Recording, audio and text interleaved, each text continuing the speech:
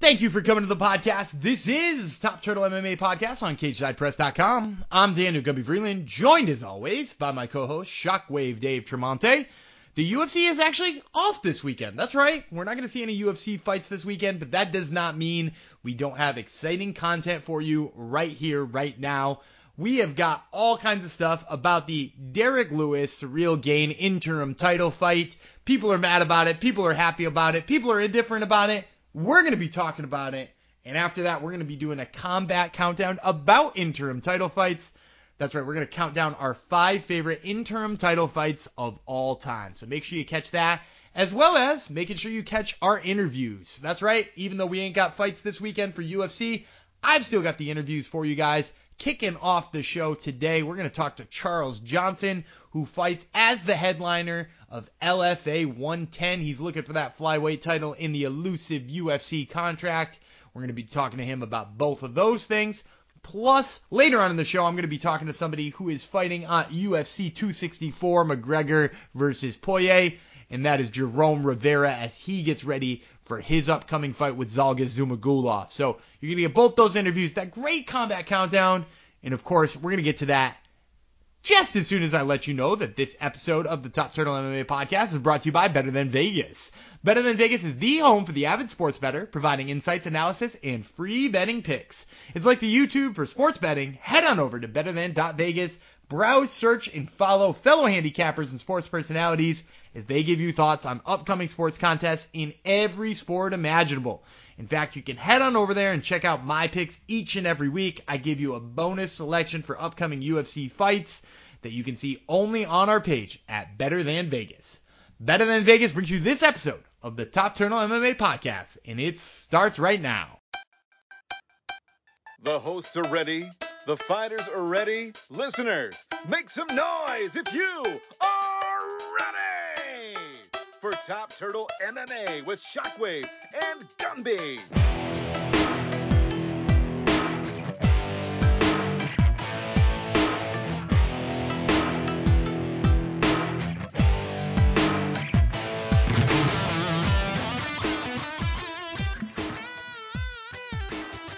All right, and joining me today is Charles Johnson, who fights Yuma Horiuchi at LFA 110 this upcoming Friday. So, Charles, I wanted to start by talking about your career in general because, you know, back in September of 2018, you actually fought top 5 flyweight Brandon Royval. You lost. You then spent 2.5 years away from MMA. You boxed in that time.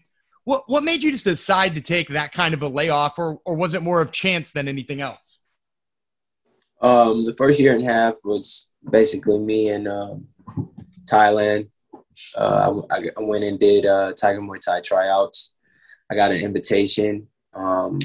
Actually earned a spot on Tiger Muay Thai's team through the tryouts, and they offered me a 1-year sponsorship where they assisted me with living, a meal plan, and full-time training. So I was in Thailand. I got there in 2019. And I was set to be there for a year, but then COVID hit while I was there towards the end of my sponsorship. And I got out. I ended up being out there about 6, 7, 8 months longer than planned, which was fine. They still took care of me. Things were a little tough, but it was a blessing. If you want to be stuck anywhere during a pandemic, I would say Thailand is a nice place. So the COVID rates weren't very high, and the people are beautiful, and the culture is amazing. It's just been very rough for the Thai people since COVID hit because they depend a lot on tourism. So that layoff was due to me, partially due to COVID. Most fighters, when you're watching these fights, they're saying, oh, he had a 1-year, 2-year layoff. But that's mostly just because of the pandemic. Everybody's had about a year off because of that if they're not in a big promotion. So for me, it was just a great thing because I just got to focus on training. And I wasn't able to fight, which was frustrating, but I trained every day, worked my ass off. Well, and I was going to ask you that too, you know, because obviously that amount of time away can make some people feel rusty, but in your comeback fight, you did not look all that rusty. And a matter of fact, you looked amazing in there. Did you feel like it never left the cage? Did you feel like it was just, another fight, or did you feel like you had some time that it took you to get your feet back in there? Yeah, like being away wasn't a choice. I was always an active fighter. Even when as an amateur, I had 25 fights. While I was running cross country in college, when I came home on winter breaks, I would try to take fights even though I wasn't training full time. So I've always been an active type of person. So as a professional, I've always been trying to fight as much as possible and fight the best people as possible. And so when you train with the bantamweight champion of the world for 2 fight camps, that's what type of mindset you have to have. You have to be prepared. You have to come in there ready to train, and you have to come in there able to handle yourself. So that type of atmosphere in Tiger Muay Thai, you get many people from big promotions passing through all the time. So the amount of time I was able to spend there and work on my skill set that was already polished, but just round out some things, it was mainly a mindset and confidence boost for me.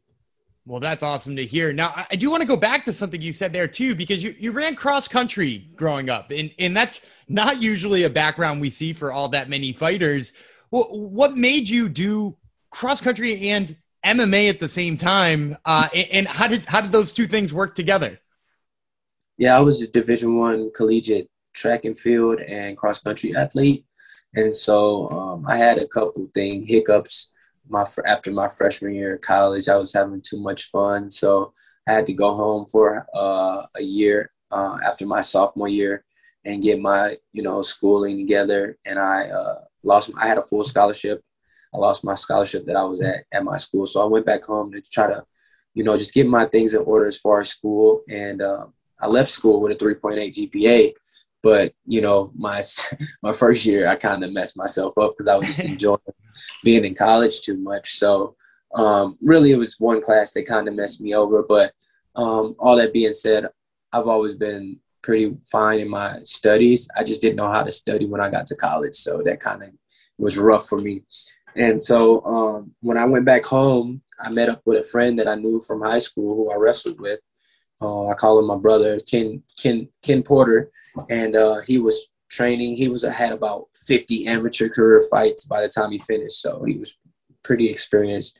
And he was actually like trying to get other guys in it and manage guys and get them into it. So he hit me up and said he needs somebody to train with him for his title fight, just a body for wrestling. And he knew I could wrestle. I was an all-state wrestler in high school, and so he got me into it. I fought after 2 weeks of training with him. I fought with him on the same card he was preparing for because somebody backed out, and I was hooked. That was 2011, 12. I was 20 years old, so they had to put X's on my arm because we fought in a casino. Yeah, so it was but I was hooked immediately to it because I kind of gassed out in the fight. My arm's tired, but I took the guy down all 3 rounds. I won the fight. He was a kickboxer. He was way more experienced in MMA than me and just striking, period. I didn't know how to throw my left hand at all, but with my wrestling background, I just took him down every round. And so after that fight, I was hooked on MMA. And so from that point forward, it was just whatever I could do to get back to that, I would. So while I was in college, you're not supposed to be fighting. I'm a Division I athlete. I'm on scholarship, but me being me, I can't stay away from something that I love, and I had grew a new love for fighting. And so when I came home, I would try to get fights, on the winter breaks, etc., and train for a couple weeks before the fights, and so I had 25 amateur fights, 21 3-1, and I won a title as an amateur. So, I was just used to competing at the highest level of sports. As far as track, I was a 2-time national champion, AAU national champion. I was like ranked nationally every year from the time I was 14 to the time I was 18 in the steeplechase and the 2 mile and the 3,000 meters and the 1,500. And so when I got to college, I really latched on to the steeplechase. It became my race. It's a man's race, I don't know if you're familiar with it, but that's the race where we jump over the horses, like similar to what the horse do in their races. and we jump over the water pit. So that's what the steeplechase is. And so, yeah, it just, I've always been that type of person. I want to attack the toughest things. Same way I did when I was running track. When I became a distance runner, it was tough at first, but I kind of fell into it, fell in love with it. And now that I'm a fighter, it's only been a bonus to me, because my lungs are really strong. And I thought I was going to be a triathlete in college before I found MMA. And so after college, um, I really latch on to like the Diaz brothers, because they are like super. They do triathlons, etc., and you can see it go into their MMA game as well. Well, I love that mentality. Now let's talk about the next challenge in front of you, which is Yuma Horiguchi. It's an interim title fight at LFA 110. He's obviously a very young guy. There's not a lot of things out there on him, especially because most of his fights come in Japan earlier in his career. What did you sort of know about Yuma before they offered him to you as a fight, and what are your thoughts about him now? I was familiar with him through Team Oyama, because I went down there and trained uh, before my fight against Sean Santella, in 2018. And I sprained my MCL out there getting ready for a fight, and those guys took care of me. And so I've been very familiar with Team Oyama ever since 2018, and keep tabs, keep track of all their fighters, and root for them, honestly. And so when I got this fight offer, I had already saw his fight against Donnie Freelo. I knew Donnie from Thailand because Khalil Roundtree is a close friend of mine who was training in Thailand, and his brother Donnie came out there for couple weeks to train, and we trained together. So I watched their fight on LFA. And so when this fight was presented to me, I was like, I'm pretty familiar with Team Oyama. I had just saw Coach Oyama in Abu Dhabi and trained with Alex Perez, and got a day in with him of training while I was out there in January, because I cornered Joaquin Buckley for his fight against Alessio Del Chirico. And so when this fight was presented to me, it wasn't a surprise. I was excited about the matchup. I know it's going to be a tough matchup. I know how hard they work at their gym, and so he seems like he's being groomed out of that Japanese market. He has a big market in the Japanese side, so it's in his best, the LFA's interest, the UFC's interest, everyone's interest if he does well. So, but I'm just a different animal, so they're winning. It's a win-win situation with them in this title fight. Absolutely. Now, you mentioned in there too the UFC, the initials UFC. The UFC seems to cherry pick all of the champions out of LFA. A lot of times that's even why we see interim champions, is people seem to be lined up for UFC fights even before they are. Do you feel like a win in this fight for sure guarantees you that UFC contract? Yeah, I just have to be dominant, put on a really good performance. I feel like, the difference between me and the guy who just had the belt, who was Victor Altamirano, he beat Nate Smith on a week's notice fight, but Nate Smith had a week notice to get there. When you get that type of fight, you have to dominate. And he won the fight, hands down, but I don't think he showed them enough. And that's why he's going to be fighting on the Contender Series. I don't plan on fighting on the Contender Series. I know I should be fighting in the UFC and the top guys in the world. And so I want to go out there with this next performance and win the belt and win it in a dominating fashion, where they see me and they see something that is different, see something that people always have exciting fights. So they're going to see something. I want them to see something like, we got to get this guy on our roster. We got to get this guy in here. So that's the plan. Well, and if that's the plan too, I was wondering if you could wager a prediction for me before I let you go. How do you see this one ending? This fight can end on the feet or the ground. With me, I'm pretty flowy. I can get from one position to the next and catch you in a lot of positions, but I think I'm gonna finish this fight somewhere in the second or third round. All right, well, you heard it here first, folks. This was Charles Johnson, who fights Yuma Horiguchi at LFA 110 on this Friday. Charles, thank you so much for the time, man. I really appreciate it. Thank you, man. I appreciate your time as well. I just want to say one thing to everyone, to make sure you're being positive. The world's getting back to normal, and get used to, taking care of one another again. Well, we hope you enjoyed that interview with Charles Johnson. I, once again, am Daniel Gumby Freeland, joined now by my co-host, Shockwave Dave Tremonte. Dave, let's start here. The UFC announced a interim title fight for the heavyweight title, which was defended just 3 months ago, or won just 3 months ago, rather. What do you think about this Derek Lewis Ciryl Gane title fight? Gumby, I am conflicted. My first thought is this is pure bullshit. Ngannou just won his title 3 months ago. I view interim titles, they only need to happen when there's a massive injury or some sort of controversy. I can even understand with like a legitimate contract beef where you think the champion might not defend, for up to, say, a year.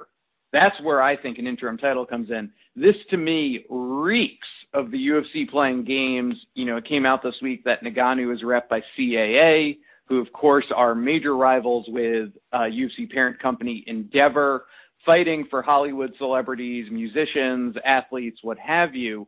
And there's certainly some sort of beef there. This feels just like Dana White, Ari Emanuel, and the guy that Ariel outed as like the new bad boy in the UFC upper management.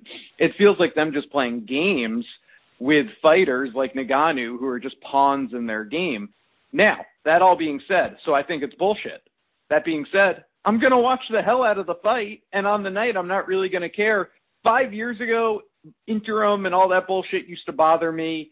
It's just kind of a part of the game now, and I don't know. I'm not going to watch the fight. Yeah, well, and I'll say this too is like when they first announced it, I was like, whatever. So clearly Francis is not going to be ready on the time frame that they want him to be ready, and if that's true, an interim title fight doesn't bother me, and that doesn't mean if he's going to be out a year, it doesn't bother me. If he's going to be out 2 years, it doesn't bother me. If he's going to be out 6 months and they want a title fight in there, it doesn't bother me. The only thing that bothered me is clearly he seemed to be in the dark about it. Like if they had just gone to him and he's like, hey, I'm not going to be ready till September, which is where the reports are right now. His management said they'd be ready in September.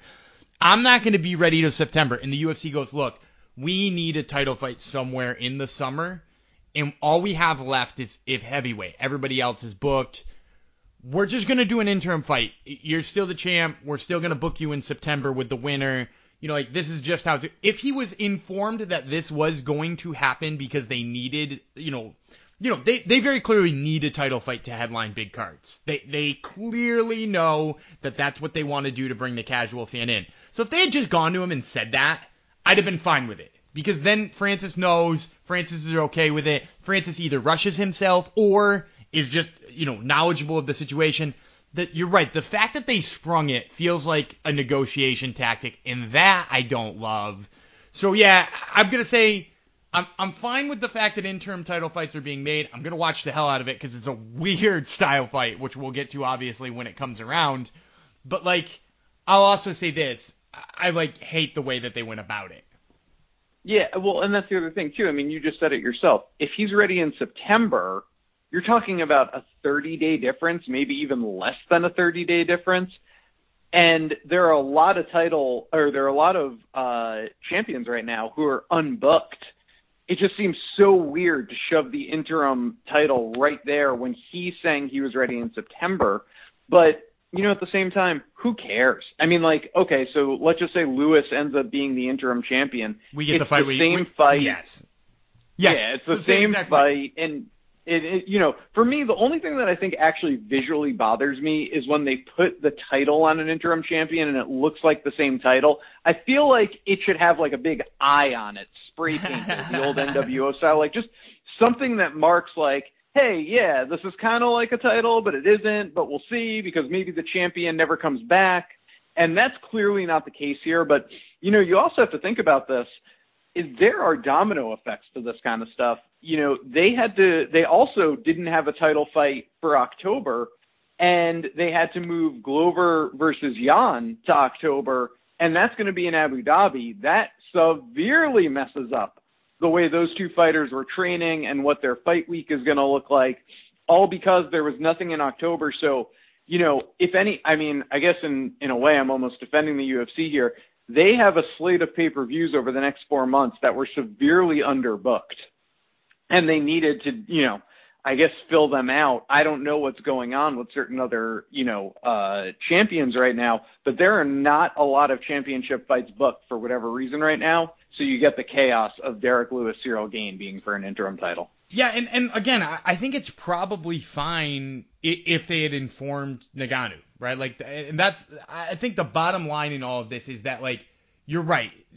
They need to fill out these pay-per-views, and there's already a title fight on this one too, by the way, which is a whole nother point here. But well, which was the other one? What's the other one? It's Amanda Nunes versus Juliana Pena. And clearly they're like, Juliana Pena is not headlining a pay-per-view anytime soon, right? That's the word, right? That's what they're saying here. So I would say, but I get that they want to put more title fights on a card than one, and they don't have a lot of champions defending or ready to defend right now. So that's fine. If you need to do that to bring the casual fan in, like you said, I used to care about interim title fights and be mad at them. I don't care anymore. I'm fine with you doing them. Just do right by the champion. That's all I'm saying. Just do right by Francis Ngannou. Tell him it's coming. Tell him to get ready for November against the winner. Yeah, exactly. And this is the last thing we'll say on it because I think we've beaten it up enough. And I'm with you on that. I'm Team Francis here, and I don't love Uncle Dana and a lot of the negotiation tactics. That's what I started with when you asked me what I thought of this. But I will say, when you really think about it, if we end up getting Lewis versus Ngannou, which, by the way, was supposed to be like Ngannou versus John Jones once upon a time, and the whole thing has gotten freaking crazy. But that all being said, if we end up with Lewis versus Ngannou, Ngannou's still going to get his same pay-per-view points. And if anything, as much as there's nothing is being taken away from Ngannou. And if anything, and as much as I hate to admit it, you put champion versus champion, quote unquote, on a pay-per-view poster, Lewis holding that interim title on the pay-per-view poster actually probably brings in a few extra casual fans. Yeah, so, and even Cyril Gane does. This would be the chance to get Cyril Gane a win over an opponent that casual fans know, right? Because the win over Volkov was impressive in its own right? He did a really great technical performance. No casual fan would have watched that, period, A. And B, if they had watched that, been like, give me Cyril Gane again, right? All of them need him to go beat somebody like Derek Lewis. So, I think you're right. It does great things for Francis. If it wasn't just a negotiation tactic, right? If they just went to him and were like, hey, here's what we want to do. Yep, agreed. All right, let's move on. It's time for our favorite segment on the show. Well, I guess it's tied for one of our favorite segments on the show. We're bringing back the Combat Countdown this week. I feel like we haven't done one of these in a while because we've had a lot of fight cards recently. And this week, we're going to be counting down in honor of Cyril Gane versus Derek Lewis. In honor of that and this whole controversy, we're going to be doing the top 5 title fights of all time. But before we get to this edition of Combat Countdown, one may wonder if any company sponsors this week's Combat Countdown, Gumby. Absolutely. The Combat Countdown is brought to you by Marune Social, M-A-R-U-N-E. Marune Social is the one and only social media app for the martial arts enthusiast. Whether you do kickboxing, judo, sambo, or jiu-jitsu, it does not matter. You can log your training sessions, tag your training partners, log your competitions, weigh-ins, and so much more, all right in the palm of your hand with one nifty little app. Download Marune Social wherever it is you download apps. All right, this is so exciting, and we, of course, can't wait to hear your feedback on this list. We'll get right to it, and I just want to say, when you look at the number of people who have been in interim title fights, you have the likes of Andrei Arlovsky, legend, Nick Diaz, certainly a controversial figure, Conor fucking McGregor, Dustin Poirier, the two men who will fight next week, Max Holloway, Israel Adesanya. A lot of big names have obviously been in interim title fights. Some of those interim title reigns have gone on to be legitimate title reigns. Some have just petered out, and it's like they never happened. But it doesn't take away the fact that we've gotten some badass fights out of it. I'll mention right off the top, these guys didn't make the list, but Jose Aldo versus Frankie Edgar was for an interim title fight back at UFC 200, kind of buried underneath all the John Jones controversy that week. Brock Lesnar coming back. It was a nice fight. Definitely not top 5 worthy, though. And then Tony Ferguson versus Kevin Lee back at UFC 216. Kind of marred by the fact that Kevin Lee had staph infection in the fight, but you still got a fun finish out of it, a submission in an interim title fight. And it was really kind of Tony's crowning moment, what we thought would be him going on to, perhaps a title fight, if not even a title victory, a legit one. It never happened. His career went in a very different direction after that. So kind of crazy to think about. Had to mention them. They're not our honorable mentions, though. I bring them up just to show you how deep a list this is.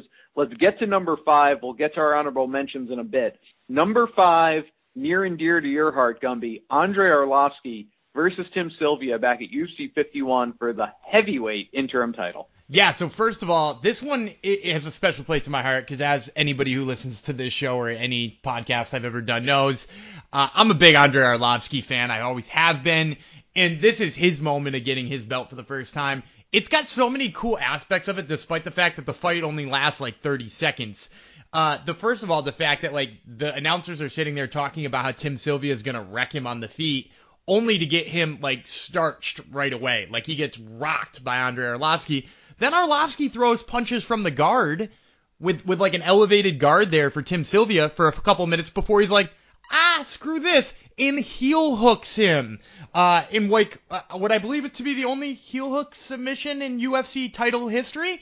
So obviously as a couple of grappling nerds, you gotta love that. Sylvia taps almost immediately, which is really cool. And if you're going back and watching this on Fight Pass, which I highly suggest doing it, it's not going to take too much of your day. It's also super weird because the champion, Frank Mir, is announcing the fight next to the broadcast partner. So it's like fun in a whole bunch of different ways. But again, I couldn't have a list of the best interim title fights without Andrei Arlovski on there. So yeah, we squeaked him in there on number 5. I love it. The next fight, number 4, I've gone back and watched this several times. It led to the winner actually going on to face the champion in a very great title fight as well. And I'm talking about Carlos Condit versus Nick Diaz back at UFC 143. Condit won, went on to face a returning GSP after injury.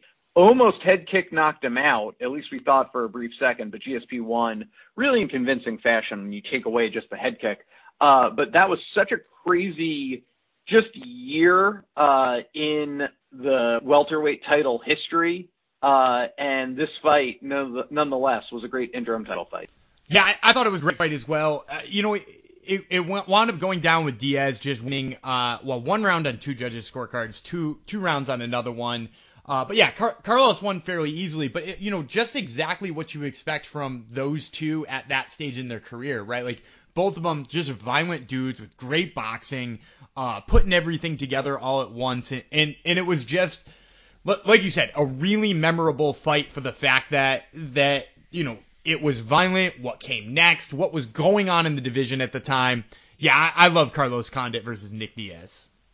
It's just a good MMA fight, and it had the requisite Diaz doing just enough to say, the judges screwed me, and feeling like he still won, but clearly Carlos Condit won. And convincing a bunch of, like any good Diaz, convincing a bunch of fans that he won despite the fact he very clearly lost. Exactly. Now, the next fight is not, Diaz versus Condit is almost that classic MMA fight. Each guy, has some good moments, but it's highly technical. You watch that with your glasses and a clipboard, and you mark out to all the great combinations being thrown and strategy. The next fight, albeit a roller coaster, and both guys had, their fleeting moments, it wasn't a 5-round decision. It was a finish in the second round, and it was kind of a crazy come from behind. We're of course talking about Conor McGregor versus Chad Mendes at UFC 189. It was supposed to be Jose Aldo. He pulled out. Mendes stepped in, probably a little out of shape, injured. McGregor also, it was revealed in that McGregor documentary, years later, his knee was severely bad for this fight. But they went out there, Sinead O'Connor sung Conor out to the ring. It was nuts. It was kind of the height of Conor mania. What a fight. Yeah, the height of Conor Mania, you actually said two things in there that were pretty much stole the words right out of my mouth. The height of Conor Mania, right? Like, that is the crowning Conor McGregor moment. Some people will say it's the Aldo 9-second or 7-second starching or whatever it was.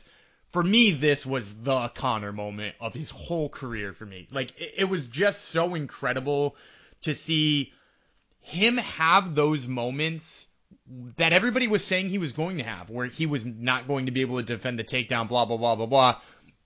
And then it not mattering. Because when he gets up that second time and he just marches Chad Mendes down, there was a feeling in the back of your head where you're like, oh, fuck, this is over. Like, he didn't even land a punch yet, and you were like, oh, you can see it in his face. He's about to kill Chad Mendes.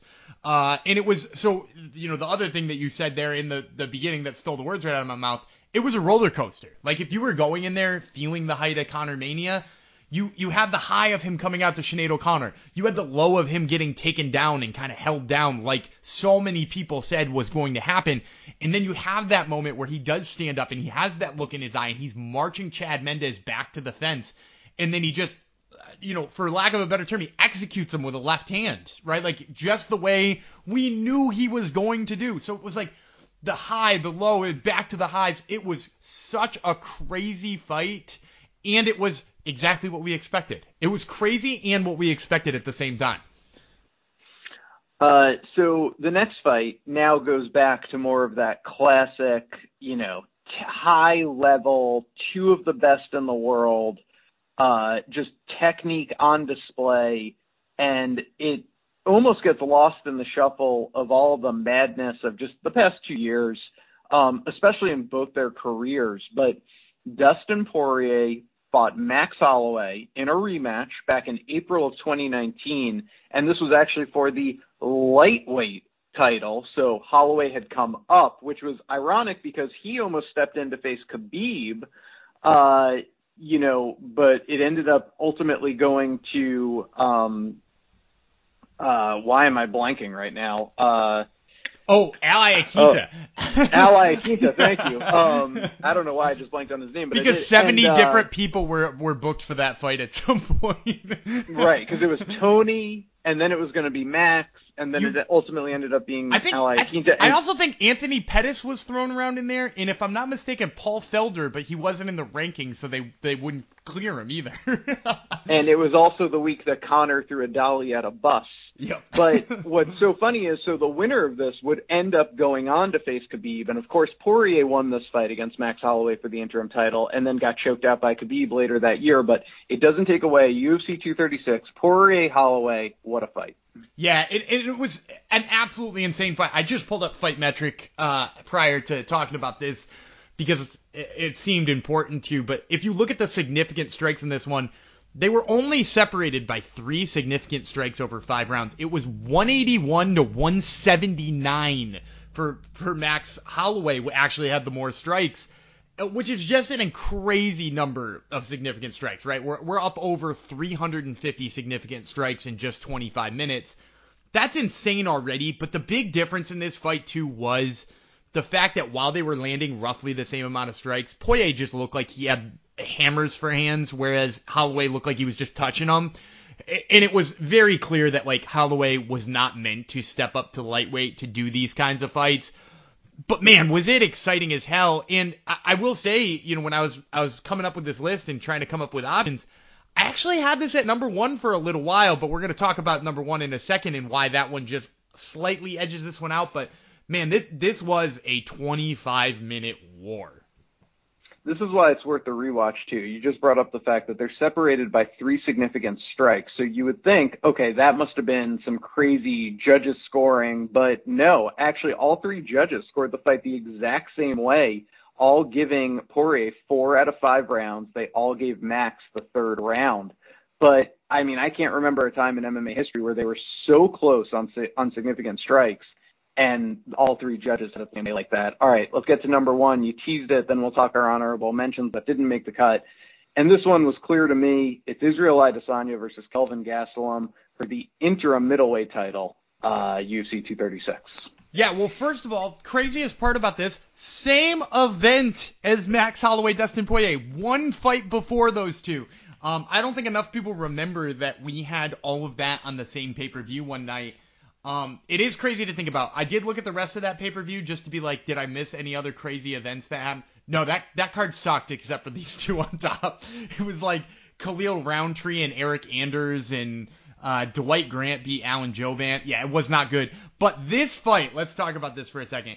Insane in so many ways. We get to see Israel Adesanya pushed to the brink because let's be honest here. Kelvin Gastelum has taken him closer to a decision than any other man in history, which is an insane sentence. But Kelvin Gastelum looks so good in here.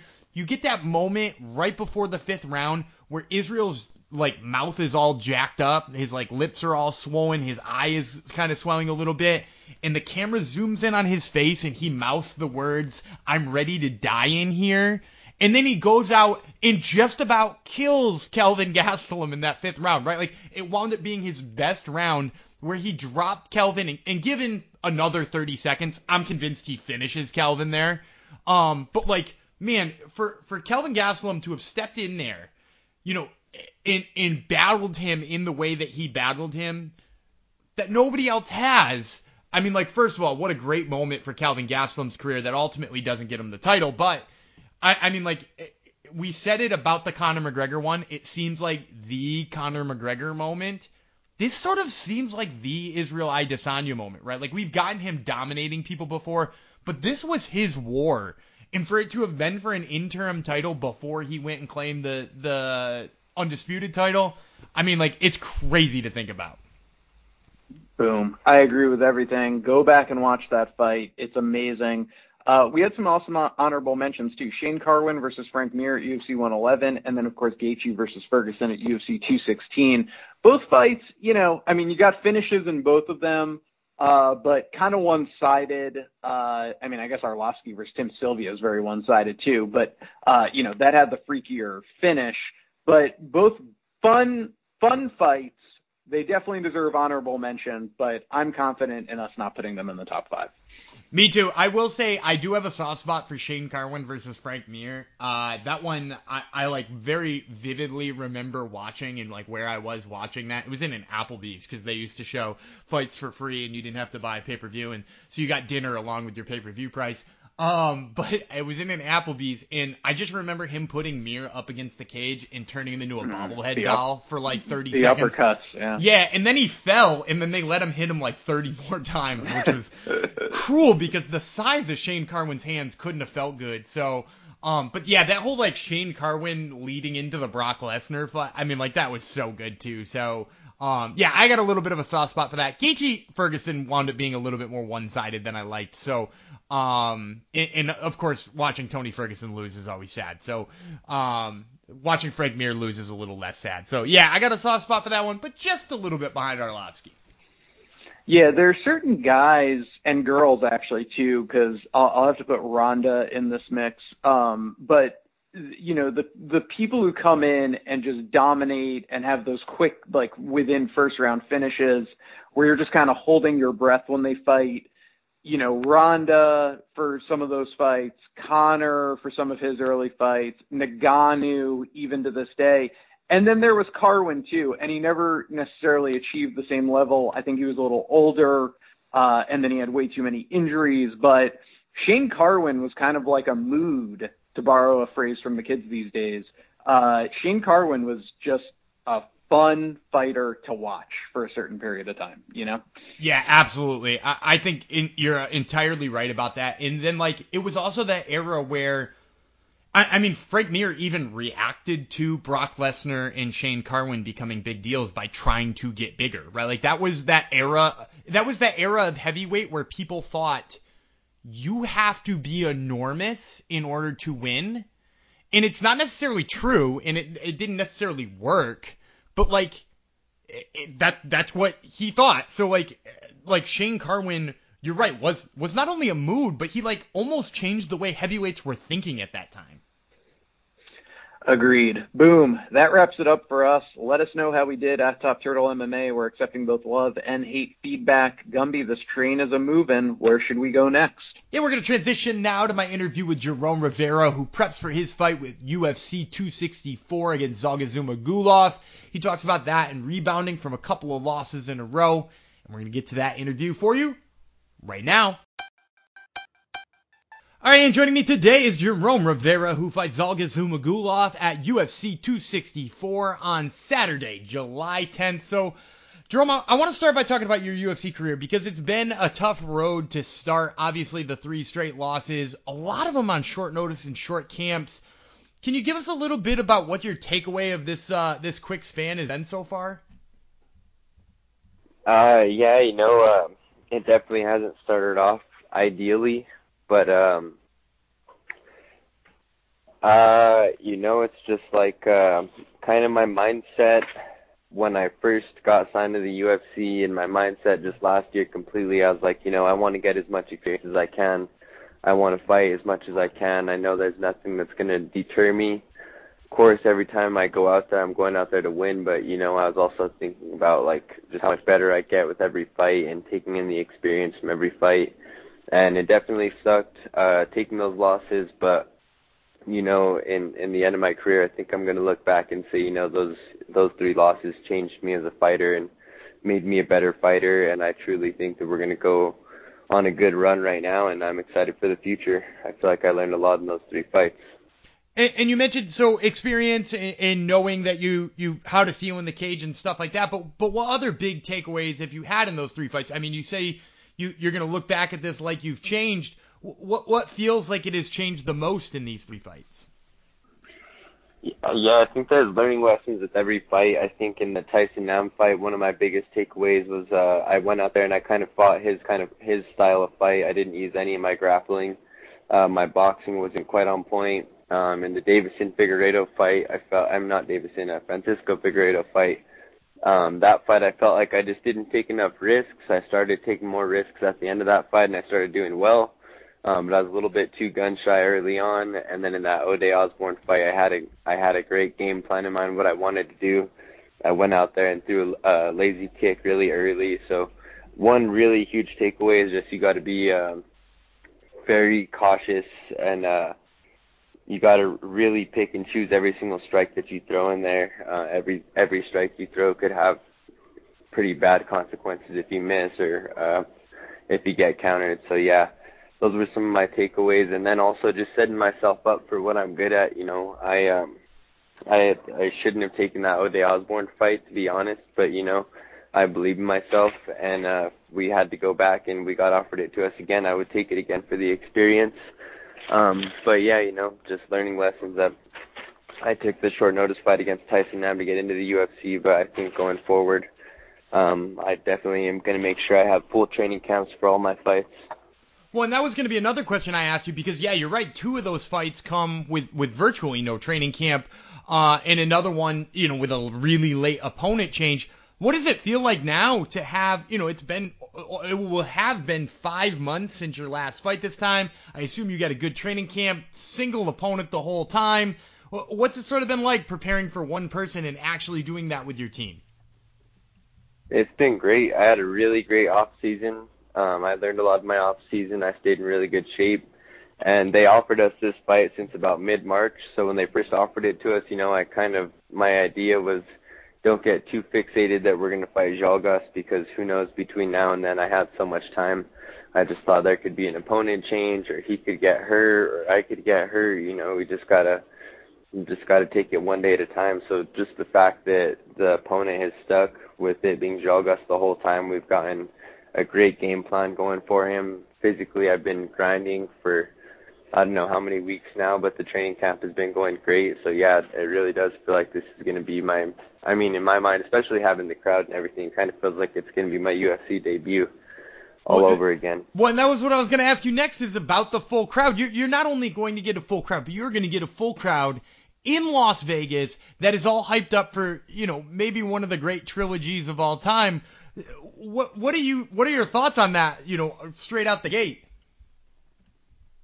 It's pretty crazy to think about, just thinking that from what I've looked at, it looks like I'm the first fight of the card. So to think that I'm opening up a card I don't know, it's going to be a legendary card. I'm going to look back one day and say, yeah, I fought on the Conor and Poirier card. So it's pretty crazy. And it just, like you said, I feel like I'm going to get the whole UFC experience this time, having the crowd and such. We're still going to be in a bubble and everything while we're out there, but having the crowd is going to be a huge plus. So I'm excited for it. Absolutely. Now, let's talk about the fight a little bit itself, because you said, you've got a good game plan, haven't gotten a plan just for one opponent for all this time, and it's Zhalgas Zhumagulov. So, obviously, when they offer you that name and you see it, you said you didn't get too latched on, but obviously now you've had some time to look at him, you've had some time to prepare for him. What are sort of your initial thoughts on Zhalgas Zhumagulov? Yeah, it's funny.